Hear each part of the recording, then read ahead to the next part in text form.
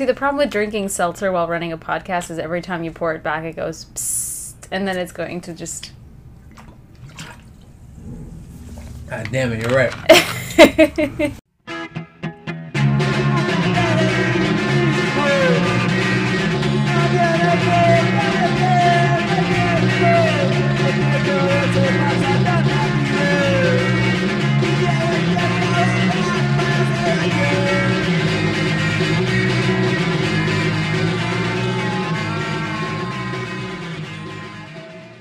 Welcome, everyone. Welcome back. Episode 4 of Bad Methods, a podcast critically examining trends in research across the many fields of science. Yay. I'm Devin. I'm Mona. Now, we know we've been gone for a while. I mean, this is kind of a thing at this point. We're still learning. We're still learning. We just recently learned that you can automate post-production, and believe it or not, audio editing and development is a science. Would you believe it? I didn't know. No, I didn't either. I was really hoping we could just, record stuff and just throw it up, but, we spent, 15 minutes before recording this, just, sorting out, our sound quality, which, thankful to all of our listeners who've given us some, much-needed feedback on ways in which we can improve, sound quality, so people can hear us better and engage with the podcast better. Yeah, and we've learned a lot from just actually, reading guides put out by other podcasters, which has been super helpful. We're growing, or we're learning. This is a process. We're being scientists here. Or messing up and learning from the messing up. That's kind of how it goes. Pretty much. But a lot's been going on since we've been gone for about the month. A lot of things in science, a lot of interesting trends going on. Yeah. But I guess, I should probably start off with what are the both of us reading? Mona, what have you been reading recently? I've been reading a book that's just kind of filled me with I don't know what the right word is. It's been filling me with some kind of rage. I haven't quite identified what kind. Ooh. Kind of an indignant rage. Indignant rage. So I've been reading Technically Wrong by Sarah Wachter-Böttcher, I think is her name. I'm defaulting to the German pronunciation of her name. Okay. But we'll put the link in the description anyway. So this book came recommended to me since I started working in tech. And it's mainly about different forms of biases that exist in the tech industry, which tends to be very heavily dominated by white men. Mm. And then the types of blind spots that can then be associated with being part of a very monolithic group. Interesting. They talk a lot about different areas of tech, some of the big companies like Google and Facebook and stuff, and different things that have come to light over the last few years in terms of the way they interact with different groups that they work with, how they collect and interpret their data. Mm-hmm. And really, it's been pretty awesome. I'm only about halfway through the book, but I'm already just oh my god, I've done half this shit in the work that I've done. I've seen people do some of the work here, do some work in areas that we may actually have done some kind of harm, or not even harm, it's more Is this more of the culture within tech companies and how they go about collecting information from users, or more so how they have users engage with their technology? What's kind of the book so far getting at? I would say both. Okay. So the book talks a lot about how things are set up for users to interact with. Everything down to how a platform sets up their forms, encourages you to subscribe to their platform, and then sends you notifications on your phone is discussed at length here. So how often do platforms maybe encourage... One of the companies was sent out a notification of oh, Valentine's Day is coming up. Get this thing for your boyfriend, and send it out to a bunch of people who coincidentally did not date men. And ooh, okay. Yeah, just pretty much how a lot of approaches in technology are, and then I think this comes a lot from statistics and data science too, is how do we try to predict trends for the majority of people, which assumes, first of all, that there is a norm or a normal group of people, that you can actually assess this about. Okay. So like, oh, we're making a platform and we want it to be available to most people or whatever, a general audience. And then there's an assumption that, there might be people who are left out.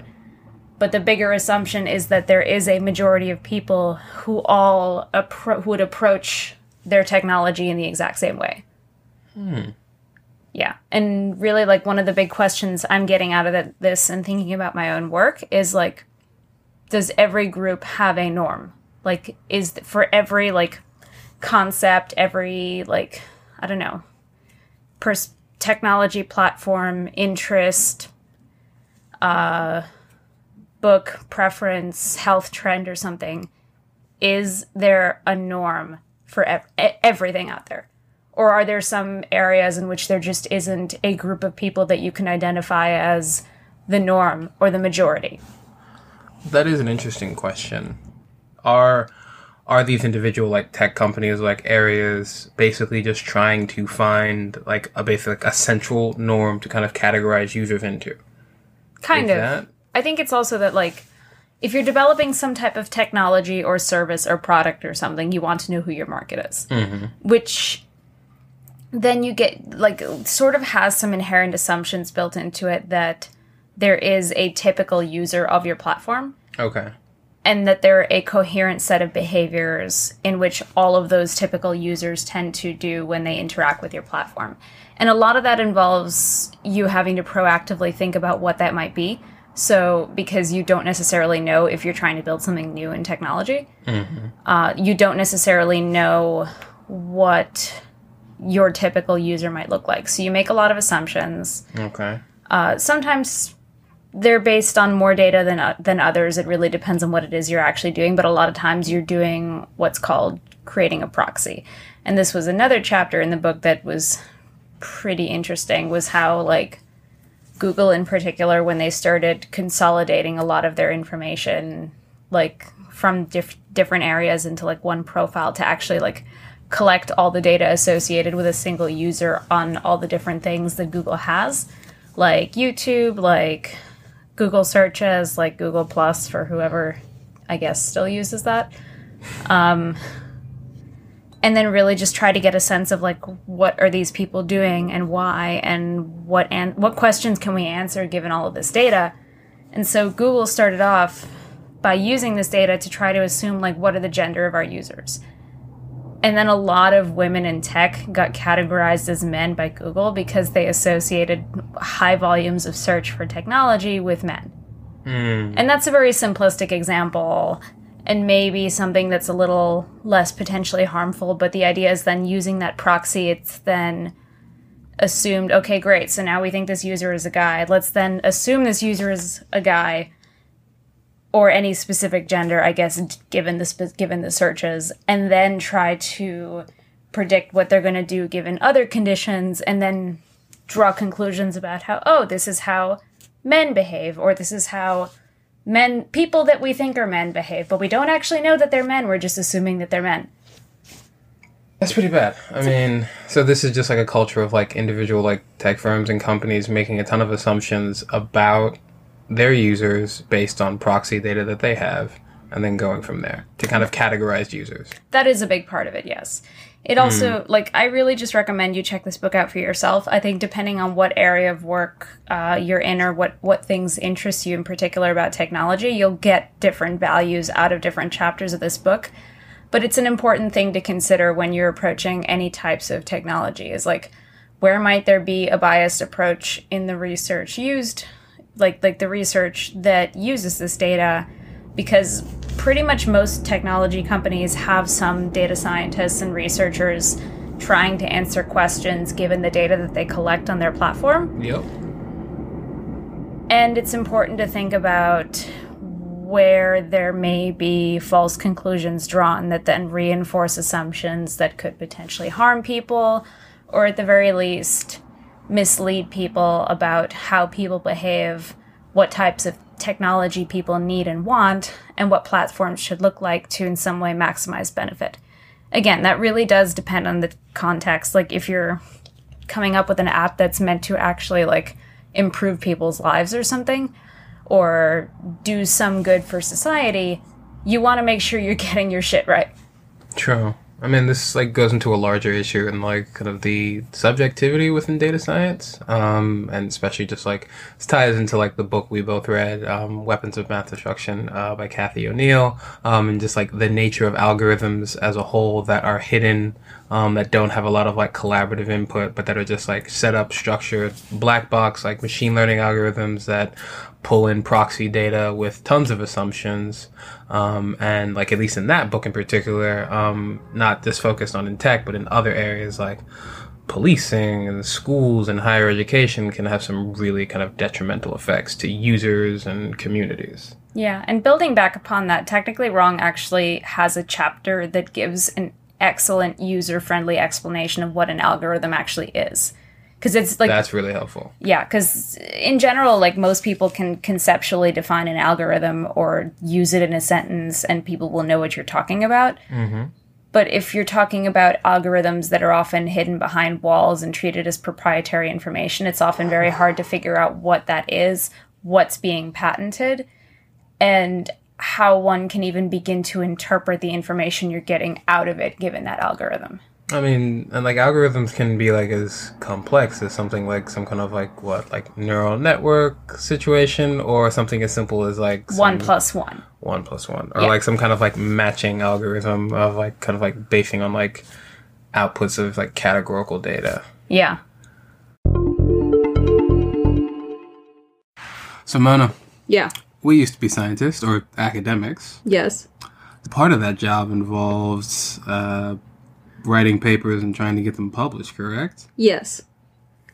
That's pretty much one of the main goals of academic research, is to produce scientific papers published in peer-reviewed journals, which we've talked about a little bit in previous episodes, which is a pretty lengthy process.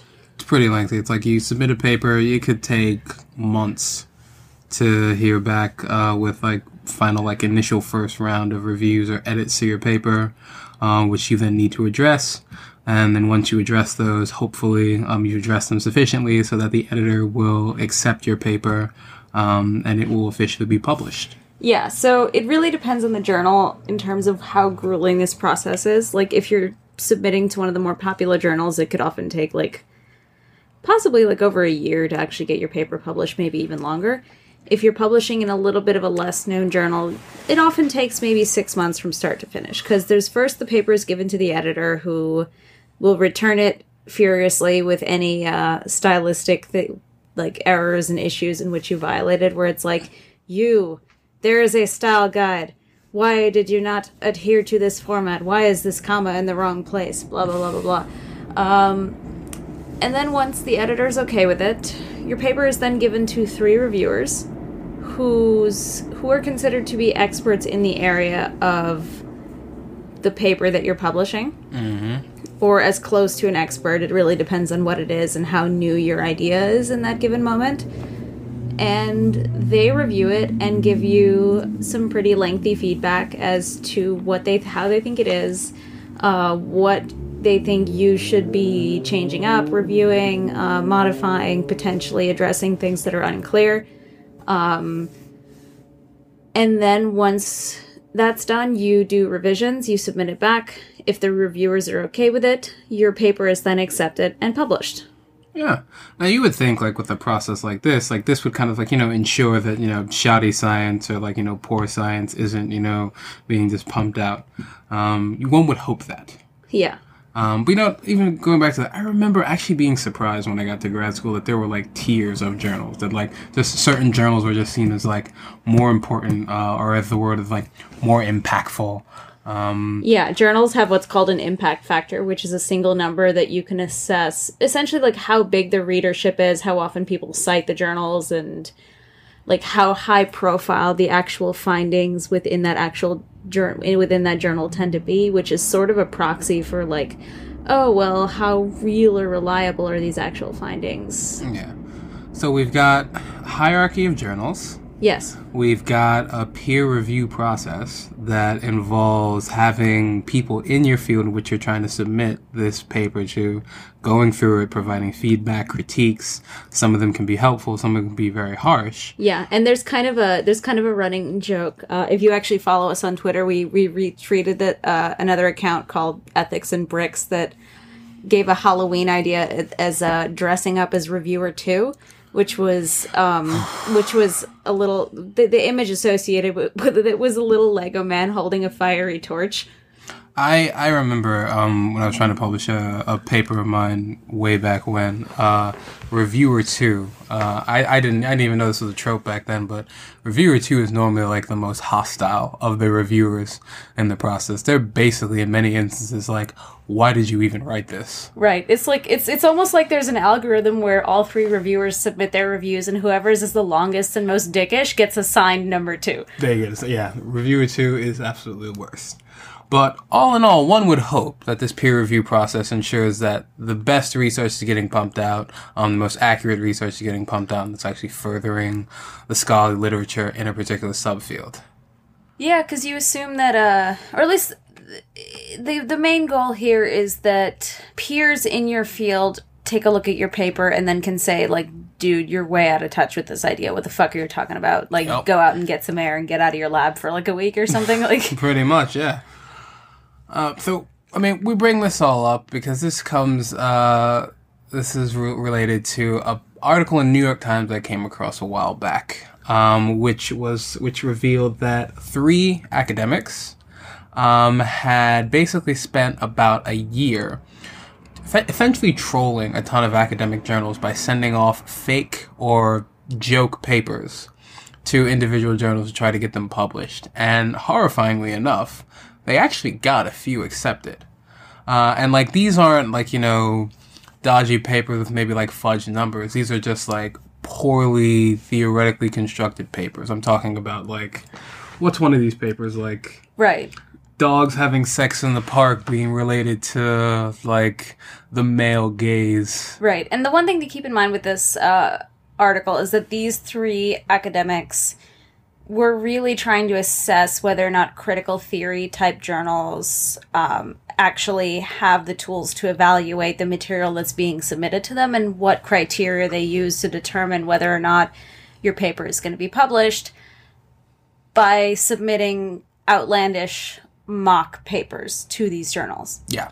And like, I think like that's like the important part to like this piece. Like, they were targeting specific papers, papers in critical theory, feminist theory, generally fields that generally tend to like deconstruct societal problems or like focus on the marginalization of different groups, systemic oppression. The idea was that can these journals distinguish between papers that just seem to purport messages that they just already agree with. Right. Like, are they just, like, papers that seem to confirm their own biases about an idea? Like, are there certain phrases and heuristics that people read and they're like, oh, yeah, this is great. We should publish it on our platform. Yeah. You're like, any paper that just says, well, at the end of the day, this is just, like, men controlling women, they'll accept it. That was what they were trying to figure out. Some of these journals are just going to accept papers that come to these kinds of conclusions, irrespective of the rigor and quality of the methods used to construct their arguments or to collect their data or even analyze their data. So this is like what these three researchers claimed they were doing. And I actually think there is some good here in the idea of seeing if journals themselves are actually paying attention to the rigor within papers that are submitted, the quality in which they're done. But I think there's a bigger problem with this kind of hoax that was committed, mainly in their targeted area of fields. Because they were going after, like, the critical theory, the feminist theory, papers that focus on, like, aspects of identity from a social and cultural perspective. Because an unintended consequence of this is that you have respected authors and scholars in academia as a whole pointing to this hoax as a reason for why those particular fields are quote-unquote nonsense. And I think that's an unintended consequence that needs to be addressed. This was a hoax that had some good intentions and probably wanted to keep certain areas of academia, or I would even argue academia as a whole, on its toes about how it goes about publishing papers, but in the process potentially defacing and degrading certain particular areas. Right. Like, there's no point in academia where the reviewers should be lax about the types of papers that are actually submitted to them. Mm-hmm. I can tell you actually an interesting quick story where one of my old professors whose labs I worked in as an undergraduate told me a story about a time that he was asked to review, I believe it was a grant submission, not a paper, but the peer review system was set up pretty similarly. Somebody had written a proposal for a study and cited a bunch of like research as to like why he thinks his idea would work. He, like, oh, based on all this previous research, we think that, like, this is our hypothesis, this is the outcome we hope, this is why we need the money to do this, this is the impact we're supposed to have. And he was telling me that while he was reading this proposal, he was like, this sounds familiar. And just going through the entire thing and realizing, holy shit, this is a paper I wrote. What? So he literally ended up being a reviewer on somebody who plagiarized his fucking work. No. That's ridiculous. Yeah. And I don't know, like, I think, like I said, I think I'm on the same page with Devin on this one, where he points out the importance of actually, like, criticizing journals and looking at where our own heuristics and shortcuts in terms of determining whether or not a piece of work belongs in a peer-reviewed journal may not be rigorous enough. But there's sort of an implicit assumption here that this problem is unique to this one area. Yeah. Whereas there's so little work looking into whether or not this was, like they didn't even look into whether or not this was a problem in other areas. Like, exactly. There are critical theory, like if we're going with like theory-based journals where you generally have more of an analysis type paper as opposed to an experiment that walks through methods and results, they're not all left-wing, feminist, blah, blah, blah. You know, they're not all in a specific topic area, whereas this really did seem to be targeting a specific set of political views in terms of journals. Absolutely. And I mean, like, when I first found this article, I was actually, like, I was laughing. Like, I was just like, wow, a bunch of journals got duped into accepting a bunch of bullshit. But then, like, as I was reading it forward, like, there are quotes from, like, center and center-right, or people who could be described as that from a political standpoint, academics, mostly in quote-unquote like more rigorous social sciences or also even hard sciences, who were then just going, well, see, this is why all these different subfields of humanities are nonsense. For example, there is like literally a quote in response to this hoax from Steven Pinker, a cognitive and evolutionary psychologist, who basically said, is there any idea so outlandish that it wouldn't be published in a critical identity theory journal? Another quote from a political scientist who just found the entire hoax hilarious and delightful, mainly because they're just poking fun at these particular areas. Right, and then it confirms a set of beliefs around the ideas as to which areas of science are more rigorous or not. Whereas, like, right now, based on this one article alone, I can't necessarily tell you if there are other areas of science that tend to be more rigorous in terms of the papers that they accept. But if you look through, there's a website called Retraction Watch. I believe it's put out through Scientific American. But there is a list that's regularly updated of papers that are pulled from peer-reviewed journals because they're eventually found to be bullshit for one reason or another. Often because of data falsification, because of ridiculous things like this where the ideas make no fucking sense and maybe actually do some harm. Yep. And you'll see papers across different fields. In the social sciences, in the hard sciences, there was a recent scandal about a lot of chemistry papers that were pulled because of one of their authors was found to have falsified a lot of data, and then people went through his papers that he wrote and were like, hey, his stuff here doesn't actually make any sense. Yeah.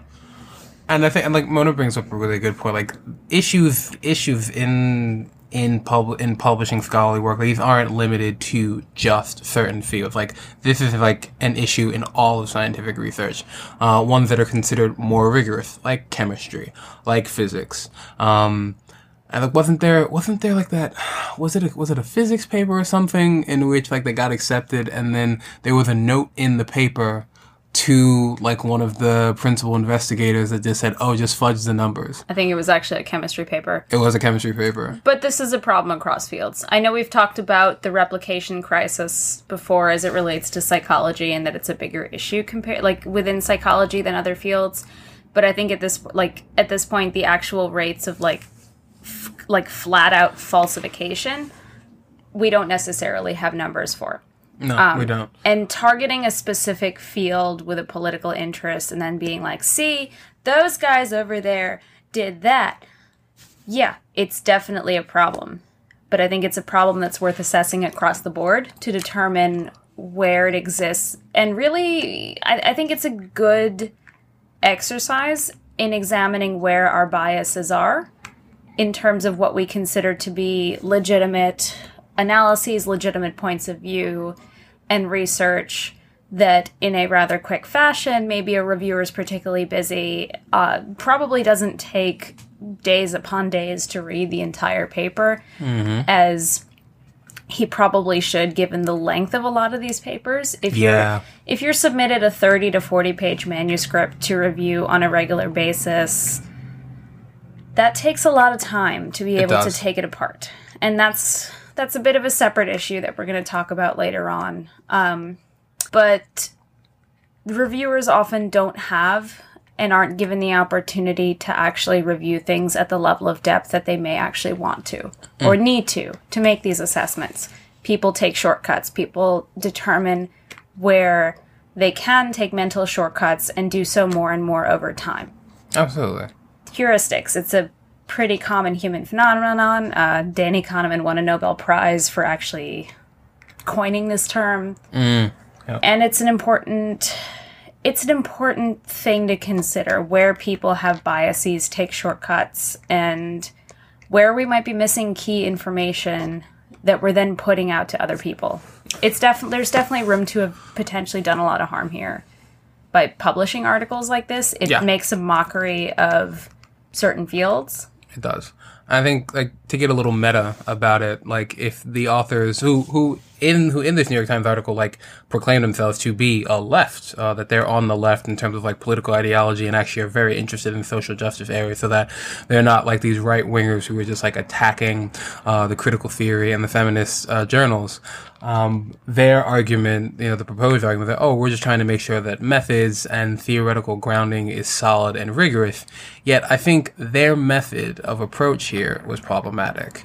Like, they were not paying attention to these potential consequences. Like, I don't think they may have had this conversation amongst themselves that, hey, if we reveal that we've done this massive hoax just on these individual journals or these particular areas, this might cause more problems than actually solve. Yeah. Like, you are creating essentially a situation in which those journals had to immediately retract these papers. Like, one journal editor in particular just said that this was just, incredibly disappointing, given that time was spent, submitting these papers to reviewers who then took their time to review them, depending whether or not how serious they may have, spent time reviewing them. Journals put effort into making sure that, these were published properly, at least, to some extent, to their standards. So I think there wasn't enough thought in the process of going about revealing this issue in academic research. Yeah. So the method applied to going about this was a bit flawed, ironically. So I think articles like this actually lead into a bigger issue as to the state of peer review in academia or academic research as a whole. In case you haven't determined that we have a general theme with our podcast, that it's like, here's a small issue and here's a larger fucking issue, which it tends to represent. We might have a bit of an agenda in that respect.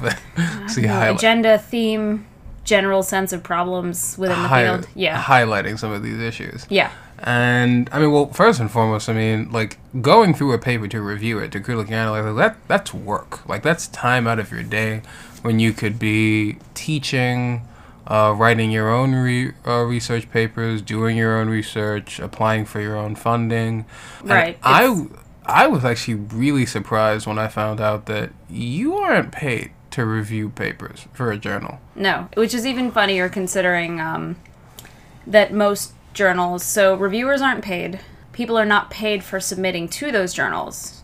But then you have to pay to purchase access to those journals, which we joked about in the last episode, setting up a fund to get through the paywall. Unless you happen to belong to an academic institution that purchases a subscription to a specific journal, and most of them do. Like, most of them do have subscriptions, but they don't necessarily have all of them, and not always the ones that you need to do your work.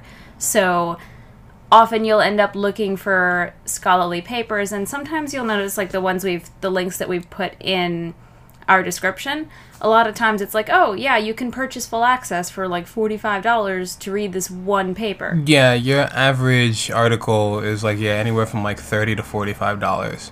And in many instances, like, there are a lot of papers that are, important to read, to go through cover to cover, but especially with like a lot of like basic research that you're doing to get a feel for like what like you might want to do with a follow-up study or in general, you're not going to devote a lot of time to like a particular paper. Like when you get a paper, abstract, methods, results, some of that discussion, very rarely are you going through like the 20-page introduction. And so if you don't have a subscription, you're paying upwards of $30 to $50 to read one paper.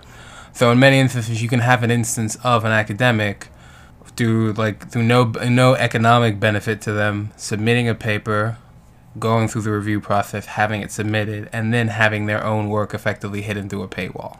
Yeah, which leads into the topic that we want to talk about today, which is a report called The Global State of Peer Review, which was published in 2018, which interviewed between 11 and 14,000 academics from all around the world. This survey that was given to them asked a bunch of different questions about their experiences within research, their experiences engaging with peer review as both somebody submitting papers as well as somebody who's been reviewing papers. So we wanted to focus on a couple of key questions that were discussed here in the actual report, which we're going to link in the description. There's some really good visualizations to take a look at all of the different questions that were asked of these people, and I strongly encourage that you take a look at this yourself. It's a fairly easy read, it's fairly easy to get through, and it's pretty informative. Very. So, one of the questions that was discussed here says, please select up to 2 of the following that you feel are most important to your overall career success. And the overwhelming majority of people who responded to this were academics working within a university setting. Yep. There were some, I think the second highest proportion were individuals in research institutions. But yeah, for the most part, people who are predominantly being paid to either teach or just do research. Yeah. So, the number one choice here that was ranked were about 55% of people said their success is being published in respected journals. Whoa. Yeah, In 55%. Fact, 55%. And right after that, at about 36%, was securing grant funding. Yeah. So basically, for researchers in the academic and private research industry, the two things most important to them were being published in top-tier journals and getting the money to do their research. Yeah, and if you look at the types of the other questions that tended to rank significantly lower afterwards, it's actually pretty sad. It's very sad. Yeah. What's success of graduate students you supervise is at a Dismal 12%. Yeah, so basically 12% of people who responded to this survey, and there were 14,000 respondents to this question, 12% of them said it's one of the top 2 things they give a shit about or they consider to be important to their success is whether or not their graduate students succeed. And that's really bad because as we see, there's just an influx of people in graduate school. We're at a place economically where people really do kind of have to go to grad school to like pursue a ton of like advanced careers, but they're entering an environment in which the people who are supervising them don't really have a priority to make sure that they have a fulfilling, rewarding, or rigorous experience in relation to their trainer. Right, and I'm gonna assume that most of them actually care, but don't necessarily have the space or time to actually prioritize the graduate students and their graduate students that they supervise in the way that they want to. Absolutely. I mean, like, if you think about it, like, an academic is someone who's like taking on multiple full-time jobs. They are simultaneously being tasked to be an educator, to teach their field to people, whether they're undergraduates or graduate students. They are being tasked to be researchers in their area, to know their field cold enough to then come up with novel research ideas and then disseminate those through publications, conferences. Like, those two things alone are full-time jobs. I would argue that training and matriculating another scientist under you, like training a graduate student, is a job in and of itself. Yeah, and reviewing people's papers in peer-reviewed journals is another job on top of that. Yeah. Considering that these aren't things that people are generally paid for, you're essentially being asked to do free labor on top of your already pretty hefty workload. Oh, yeah. So a lot of times, yes, you're going to cut corners. Easily. Yeah. I mean, it's more so kind of like a prestige thing to just be a reviewer, something to put on your CV, that you've done this, that you've reviewed a series of papers. But yeah, this is time out of your day. Like, in the publish or perish environment of academia, when you need to be focused on writing your own papers to submit, this is time out of your day. Yeah. And arguably, it's a useful time out of your day if you had the time, but a lot of times that isn't the case. So one of the things that was brought up in this report as well was asking whether or not people received any training Yep. for being a reviewer and what it takes to review a paper. And what I think was really important is, like, the question before that explicitly asked, like, how important do you think that it would be if, like, there to be like an official kind of peer review training process? And overwhelmingly, a majority of respondents, somewhere like up to like 80%, put either extremely important or extremely important. The subsequent question asked respondents, what formal education in relation to like formal training for peer review have you received? And overwhelmingly, majority of respondents, 40% said that they have received no official training, and then another 36% admitted that this was just like some self-selected readings. yeah, so basically people are asked to be reviewers without any real sense of what it actually means to be an effective reviewer. Yeah, which I think, like, the more kind of formalized the peer review process has become, the more kind of formalized the publication process has become, there is a need for a very formal peer review training process. Like, it used to be just the idea of like, oh, people in your field just read your work, provided some really good feedback for you to then go back and change your work, make edits. But like, this is a substantial part of the publication process now, and we're still relying on just, oh, well, if you just know the area, you know how to critically analyze this work. Yeah, and not necessarily. A lot of times your work is so hyper-specific you don't necessarily know every single thing about everything tangential or vaguely related to your field to be able to properly evaluate it.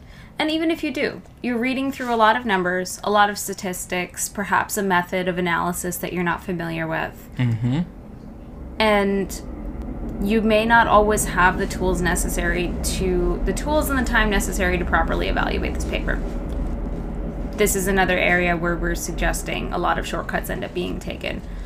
Another thing that actually was discussed in an article about this report was about how it's getting harder and harder to get the review process done.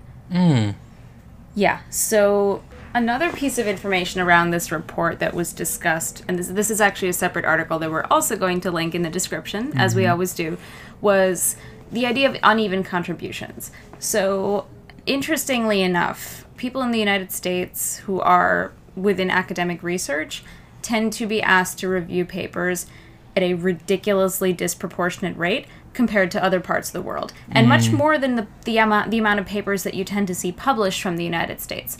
So, in essence, if you have papers that are being published in different areas of the world, you'll essentially have researchers disproportionately then be in the United States being asked to review them.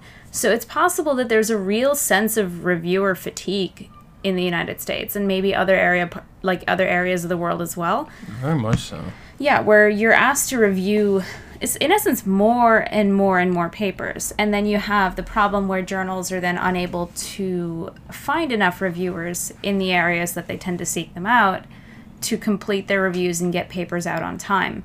So, believe it or not, based on this, a lot of reviewers don't actually complete their reviews, which makes some sense if you consider what we've discussed, where a lot of reviewers don't get paid. It's something that's often just expected of them that they have to do on top of their work. And this was actually brought up in the survey as well, was that the 14,000 reviewers were asked, why do you peer review? And the number one reason was just, it's a part of my job. Yeah, and I think what's like for the idealistic academic in me, what was very painful about this was reading that like the fourth most popular choice for why do you peer review was to ensure the quality and integrity of research published in my field, which I personally feel should probably be like number one. Right, and I think that's where the idealistic response might be, is like you understand on some level, yes, it's necessary to ensure the quality of work. But if you're doing this at a level that takes up a lot of your time, you're forced to take shortcuts in order to be able to complete the number of reviews that you're expected to do. You're prioritizing the fact that it's just a part of your job and it's something necessary to maintain and advance your career, as opposed to something that's necessary for a greater good of the advancement of your field as a whole. I mean, like, this is kind of just like the natural conclusion of the publish or perish environment within academia.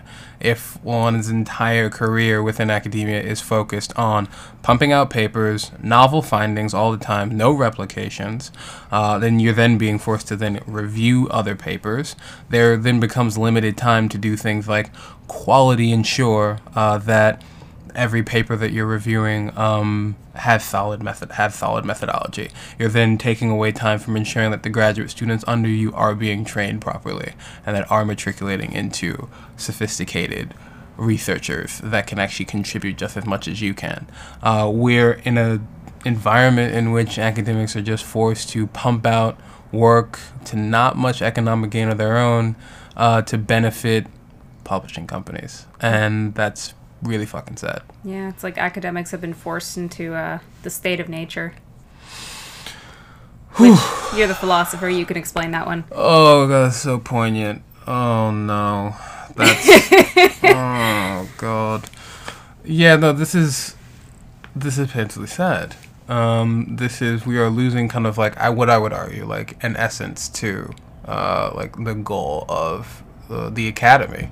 The development and the sharing of knowledge, and now sort of just to pump out super expensive papers for publishing journals to charge for. I mean, we can go on and on about issues of academic publication.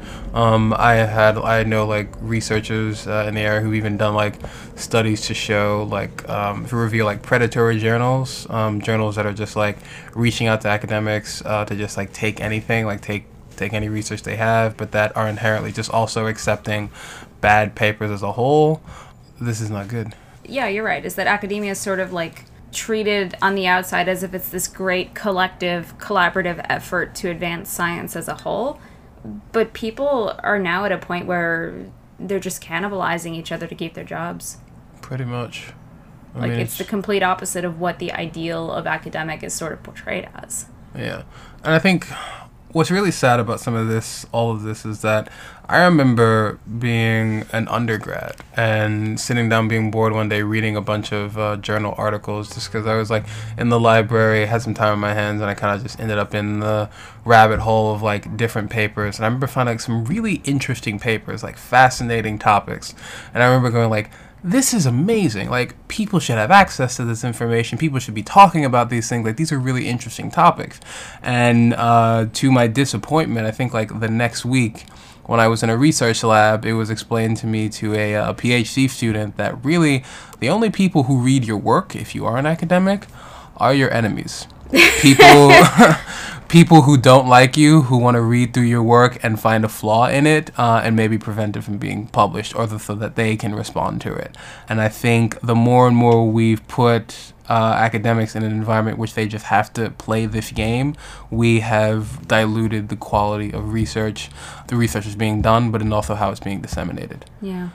I don't think this is an issue we're going to solve in, or even properly address in any small number of episodes. Not at all. This is just us complaining about it from our own personal experience and just seeing others who we know in different areas go through it. Right, but it's also something to think about, where there is a process in place that is meant to keep poor research from being published, but it is flawed. Yeah. So it's something to consider when you are evaluating different areas of research. And when you see criticisms of different areas of research, like the New York Times article, keep in mind that it may not just be that field. These are problems that are pervasive across most of academia. Yeah. Most is just like scholarly research as a whole. Yeah. These are important things to kind of keep in mind as we critically analyze science and all kinds of research. Yeah. Well, that's it from us this week. Yeah, that's where we're going to sign off for this week. Yeah. We've got some really interesting episode ideas in the pipeline. You know, like a little bit of a snippet, maybe going through some, we've got a really interesting paper topic going through subjectivity in research or statistical analysis. We also have a wonderful series of friends of ours who will be joining us as guests in coming episode to teach us and to teach you about areas of science in which we are not as proficient as this. And we're looking forward to sharing this with you. Yeah, and as always, if our listeners have any interesting papers, things they want us to discuss, topics they want us to discuss, you can reach us via email, reach us out on our Twitter page. badmethodspod@gmail.com or Twitter @badmethodspod. All right. We will see you guys next time.